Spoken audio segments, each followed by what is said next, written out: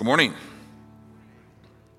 If you have a Bible, would you turn to Psalm 40 this morning? Psalm 40, or you can scan the QR code that'll be on the screens if you like to follow along on an electronic device. Psalm 40, we're in this series, as you might guess, Psalms.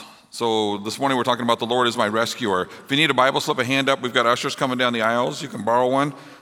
This morning you can keep it, take it home if you need one. Thanks for being here this morning, and those joining us online, those in Kindred and in our tradition service, worshiping in different places, worshiping the same God, same teaching. I just want to give you a heads up that at the end of today's message, we do this on occasion. Lori mentioned that on Sunday mornings we gather at 8:15 and we pray down front. We have a prayer team, and you're always welcome to join us on any Sunday at 8:15 right down front. But after the service today, after I'm done preaching, we'll have another worship song, but we're going to invite people forward for prayer. Maybe you've been here when we've done that. Maybe you haven't, but it's a really special time. Lori and I will be down here, and then any elders that are in the room, if you can be prepared. And please, if you want to bring your spouse with you, you can do that, or pastors and spouses. We can gather in different places if need be, wherever the Lord leads you. But if you need prayer this morning, feel free to come down front. And I'll tell you again at the end of the service, when you come, just, even if we're best friends, just say your name to us and then what it is you're asking for prayer for. We'd love to stand in the gap with you and pray for you. When we read the Psalms, it's easy to read them as a standalone psalm, like from Psalm 1 and then Psalm 2 and then Psalm 3 and so forth. But while some of the Psalms are standalone, of course, there's many of them that are grouped together. And this morning is one of those that's grouped together. And so we see Psalm 37, 38, 39, and 40.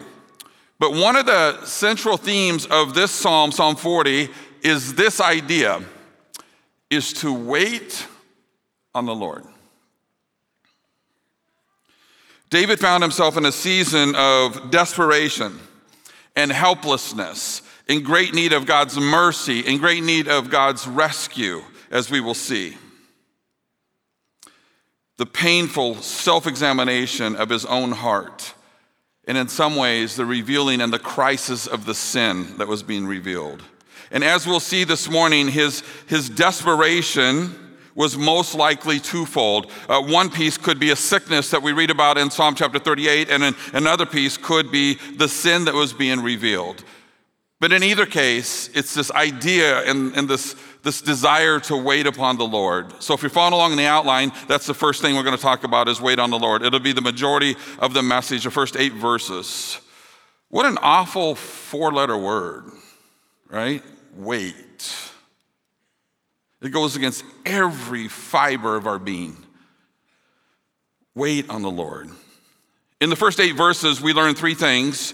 The waiting is now over, as we'll see in the first 3 verses, and then trust has been vindicated, verse 4 and 5, and then personal commitment to do God's will in verses 6 through 8. The waiting is now over, the first 3 verses. Follow along as I read. I waited patiently for the Lord. He turned to me and he heard my cry.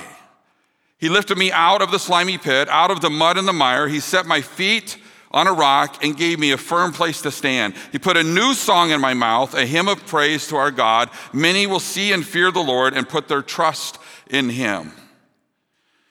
Our trials can be the result of several different sources, right? They come directly from God. For example, the discipline or the redirection of our life. They can come from the evil one, as the evil one is attacking us, and they can also come from our own consequences of choices that we have made in this life. So our trials can come from different angles, and sometimes we never know where they're coming from, and sometimes it isn't really all that important where they're coming from. It's what we do with them. And in this instance, David was coming out of a season of God's discipline, most likely due to his own sin.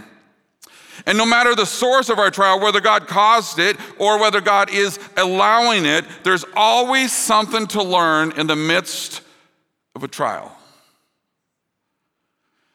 Now we begin to see the other side of the waiting for David. The trial is over.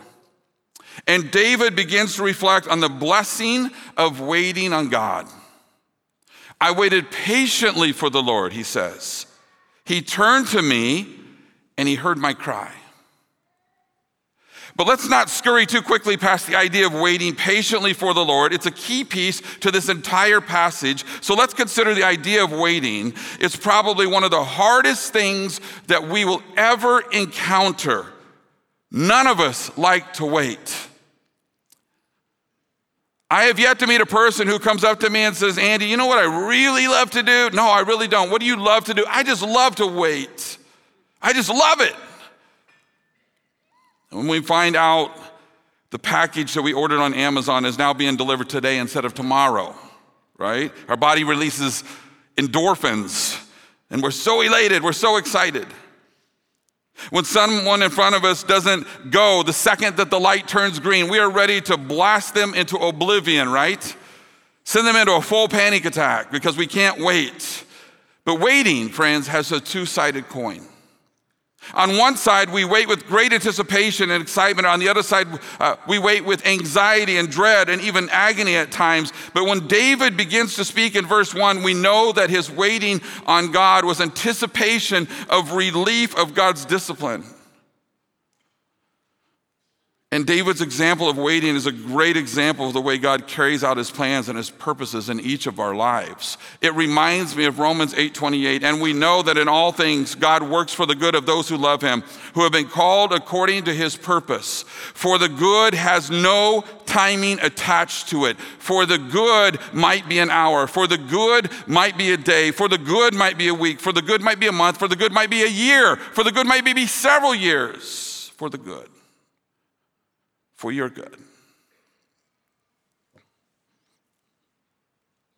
If you go to your phone and look under settings and Bluetooth, what you will not find is that God's watch is not connected to your phone, therefore it's not connected to your calendar. He certainly cares for our suffering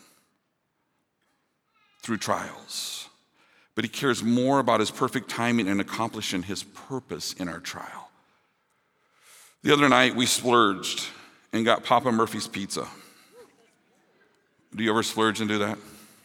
It's usually, I call it splurging. It's usually when Lori's not home and I have to figure out what to eat. Thin crust pepperoni with pineapple on it. Ugh, I know. I used to hate that too. But I said to Siri, hey Siri, set timer for 12 minutes. And it made me think, wouldn't it be nice to say to God, hey God, set the timer for 24 hours. And let's have this be done.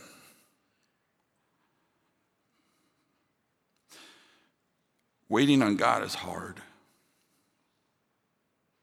Some of you are waiting on God for direction because you need to know which way to go. You're in the midst of a decision. Some of you are waiting on God for relief. Some of you are waiting on God for medical answers and healing.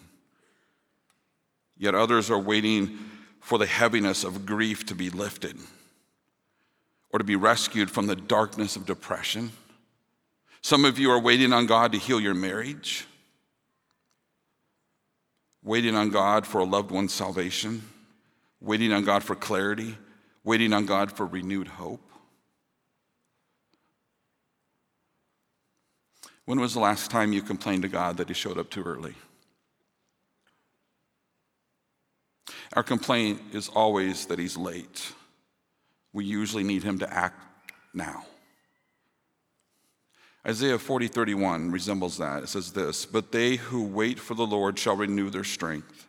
They shall mount up with wings like eagles. They shall run and not be weary. They shall walk and not be faint. The word wait in that passage, Isaiah 40:31, maybe you're familiar with that, is this idea to hope, to anticipate, and to trust. The promise in Isaiah 40:31 is renewed strength. If you're willing to wait upon the Lord, your strength will be renewed. What does that mean? Renewed means changed. It means to alter and then to revive again or to cause flourish again.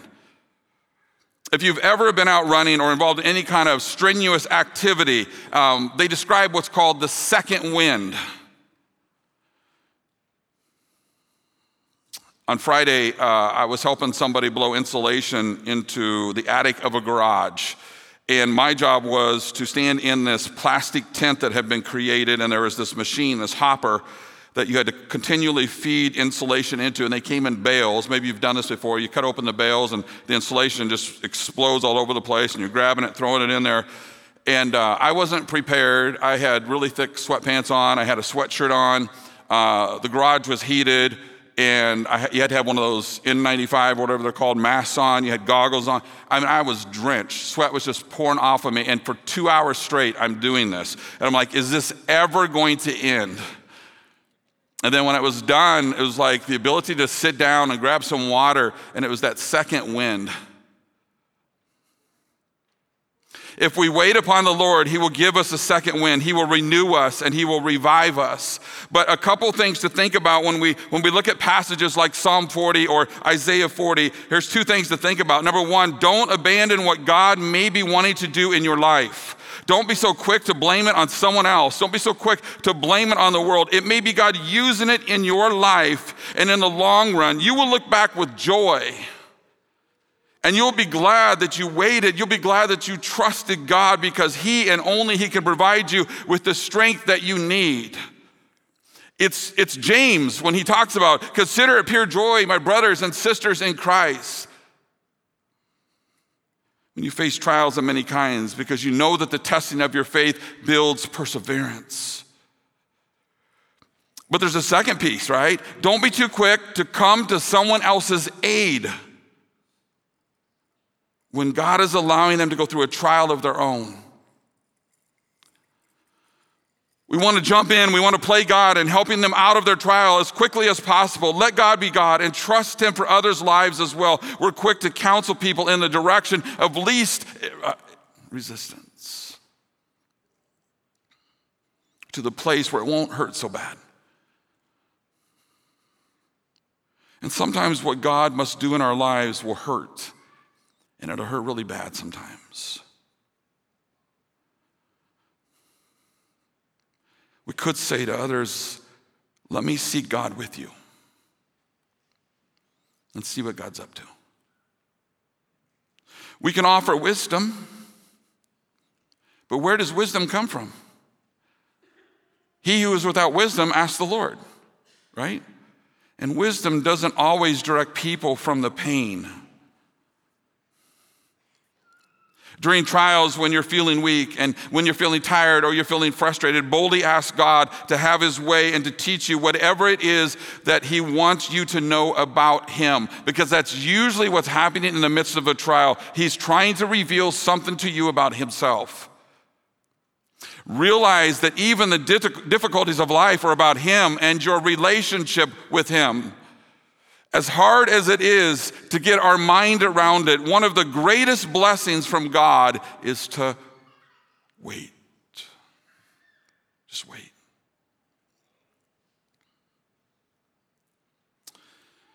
Answer to prayer may not be immediate, but through our perseverance in prayer, our waiting expresses itself in humble submission to God's sovereignty and a longing for God's faithfulness. Our waiting expresses itself in humble submission to God's sovereignty and a longing for God's faithfulness. He says, I waited patiently for the Lord. He turned to me and he heard my cry. He lifted me out of the slimy pit, out of the mud and the mire. He set my feet on a rock and gave me a firm place to stand. He put a new song in my mouth, a hymn of praise to our God. Many will see and fear the Lord and put their trust in him. He turned and he heard, he lifted and he set. He turned and he heard, he lifted and he set. In verses 2 and 3, David is pointing to a recent dilemma of crisis in his life. He is reporting to the congregation, so to speak, of the Lord's relief after this lengthy period of prayer, after this lengthy time of waiting. The Lord freed him from this distress.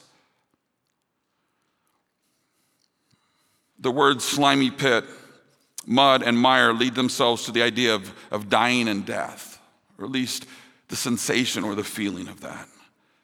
And while he could have been referencing many things, it's quite possible he's speaking of a severe illness here that took him to the edge of death, again, that we read about in Psalm 38. The Lord lifted him out of the pit. This pit has the idea of a cistern or a prison or a dungeon or even a grave, suggesting this desolate experience. Have you ever had that? A place of aloneness and no hope of being rescued. Some have suggested this pit as to have these noisy, roaring waters causing the slime on the walls that he describes, making it impossible for one to cling to the walls and impossible to climb out on his own. His feet were stuck in the mud, making it impossible to move on his own, causing him to feel heavy, to feel stuck, to feel gripped, to feel weighed down. The mire showing us there's no rock in the pit on which to stand, nothing but clay. But as he waited on the Lord, he lifted him out and he set his feet on a rock, solid ground with this stable footing, a place of strength, a place of safety. He put a new song in my mouth, he said. And the idea is that he had given him a new or a fresh occasion for praise. The deliverance was so incredible and was so far greater than any other mercies that he had ever received from the Lord thus far, that a new expression of thanks was appropriate. That's what he's trying to describe. So David is showing a pattern of prayer here. He begins in the first few verses thanking God before he ever begins asking God. Notice that. That's a key piece here. Before we ever ask God for anything, let us take the time to reflect and acknowledge God's faithfulness in answered prayer.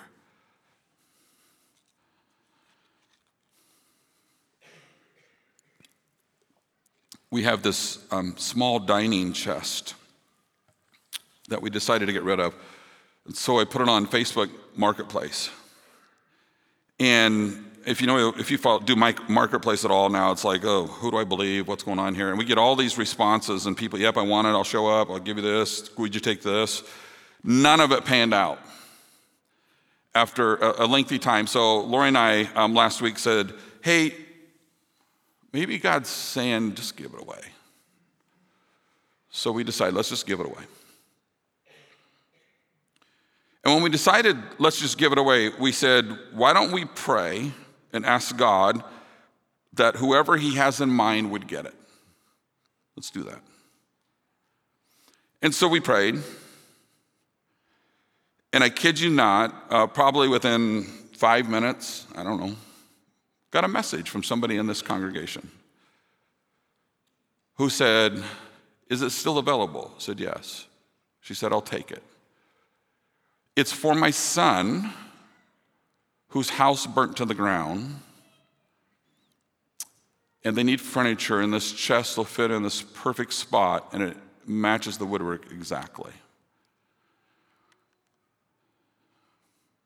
A common phrase for Lori and I is, thank you, God. She tends to express it more verbally out loud, and I tend to express it more internally. But thank you, God.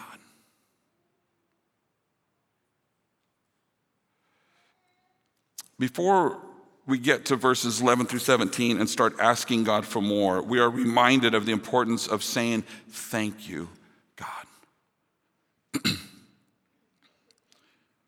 Verses 4 through 8, blessed is the one who trusts in the Lord, who does not look to the proud, to those who turn aside to false gods. Many, Lord my God, are the wonders that you have done, the things that you have planned for us. None can compare with you. Were I to speak and tell of your deeds, they would be too many to declare. Sacrifice and offering you did not desire, but my ears you have opened. Burnt offerings and sin offerings you did not require. But let's take a closer look at verse 6 for just a second, because this is interesting, because David is writing during the days of the Old Testament when the burnt offerings and the sin offerings were actually required.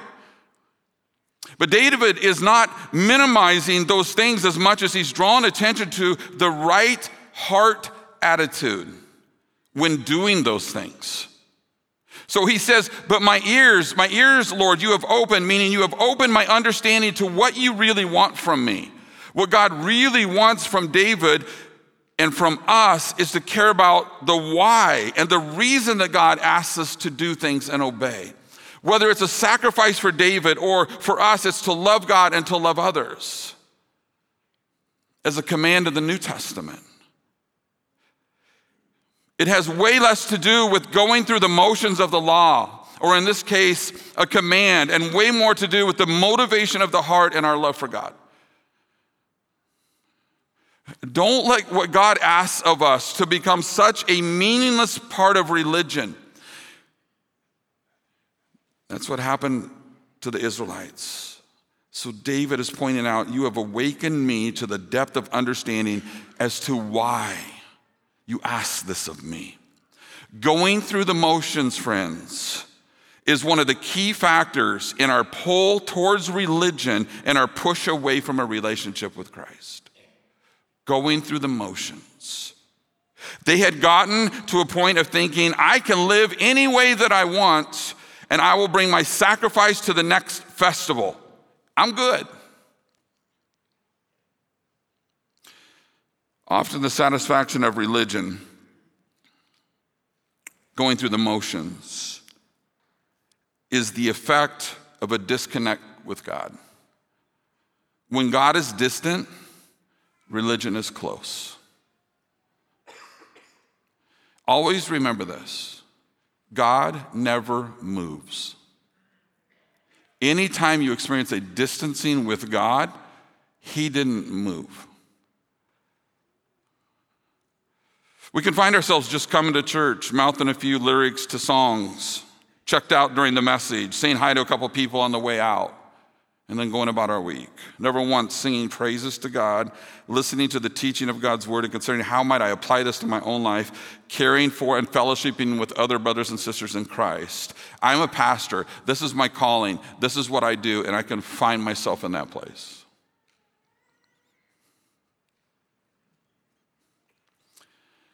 But it's my desperate need of a relationship with Jesus that keeps me singing praises to God and engaged with the teaching of God's word. Verse 7, then I said, here I am, I have come. It is written about me in the scroll. I desire to do your will, my God. Your law is within my heart. So whenever a king took the place on a throne, for the first time, he was given a personal scroll of the Torah that he was to keep and he was to read often.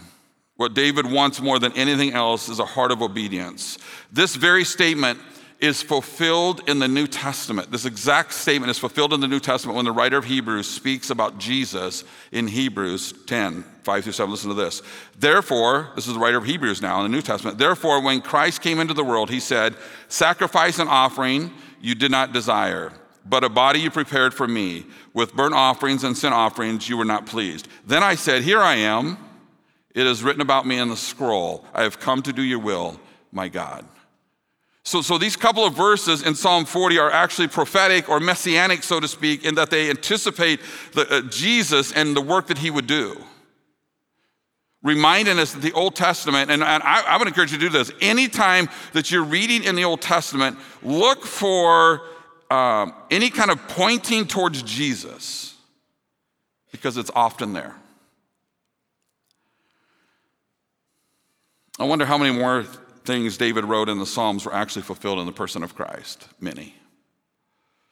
So I wait on the Lord. Secondly, speak to the Lord. Verses 9 and 10. I proclaim your saving acts in the great assembly. I do not seal my lips, Lord, as you know. I do not hide your righteousness in my heart. I speak of your faithfulness and your saving help. I do not conceal your love and your faithfulness from the great assembly. David is saying to the Lord, I have been faithful to tell other people about all of your goodness. He has this great inner compulsion to speak about God. He says, I do not conceal your love and your faithfulness. I cannot keep quiet. Does that remind you of any other passage in the Old Testament? Jeremiah 20, verse 9. But if I say, I will not mention his word or speak anymore in his name, his word is in my heart like a fire. A fire shut up in my bones. I am weary of holding it in. Indeed, I cannot. I must speak of it, Jeremiah said. The things that are most precious to us, we talk about. The things that we get excited about, we talk about. We speak most often about that which we value.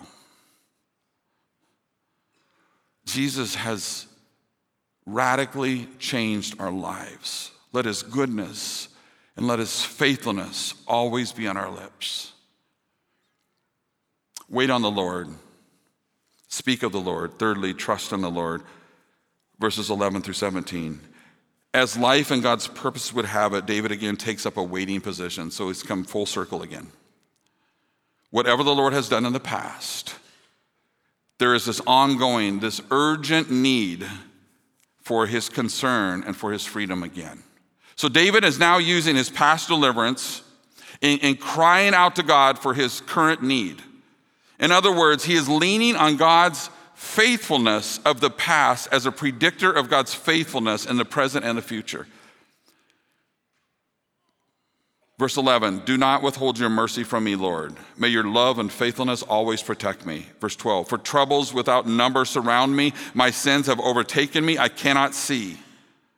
They are more than the hairs of my head, and my heart fails within me. Is saying David's sorrows pointing to the sin. David's sorrows pointing to the sin that gave Jesus the name Man of Sorrows. Verse 13, be pleased to save me, Lord. Come quickly, Lord. Help me. Help me to say, take away this pain. Take away these sorrows. Many of you are praying that right now. Verse 14, may all who want to take my life be put to shame and confusion. May all who desire my ruin be turned back to disgrace. More than a wish, it is a confident expectation that God will deal with evil. Verse 15, may those who say to me, aha, aha, be appalled at their own shame. Saying, let them be astonished, let them be amazed. May they never experience success, but rather be like waste. Again, David's plea for God to deal with evil men and their disobedient ways is his cry. Verse 16, but may all who seek you rejoice and be glad in you. May those who long for your saving help always say, the Lord is great. The Lord is great. But everyone who desires to know you, God, may they find you and find favor with you.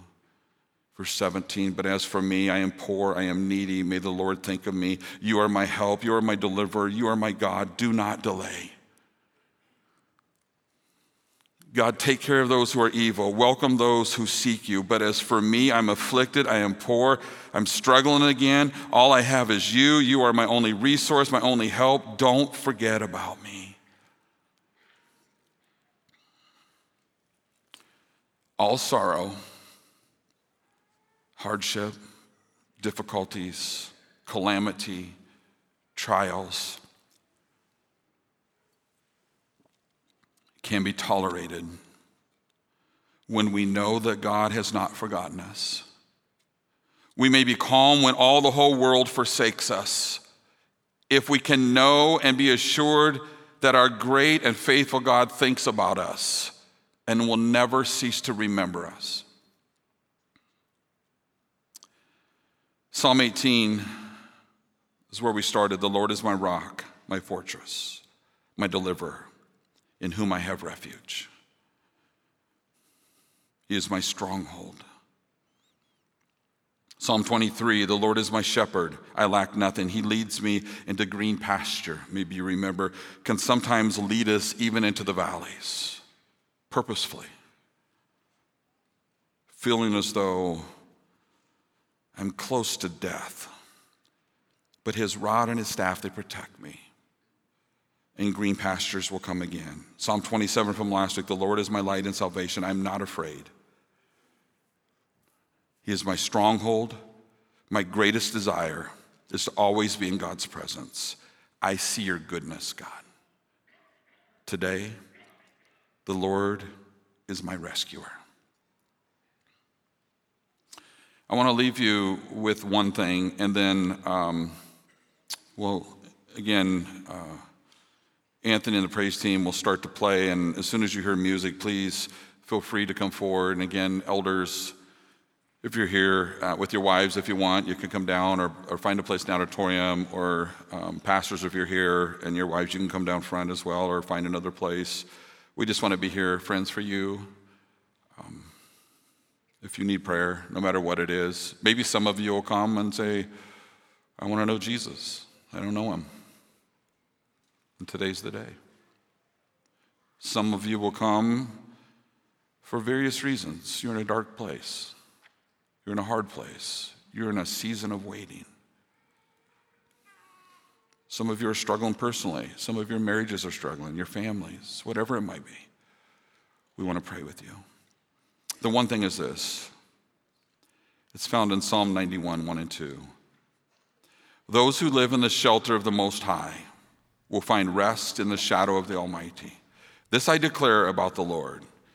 He alone is my refuge, my place of safety. He is my God, and I trust him. Amen.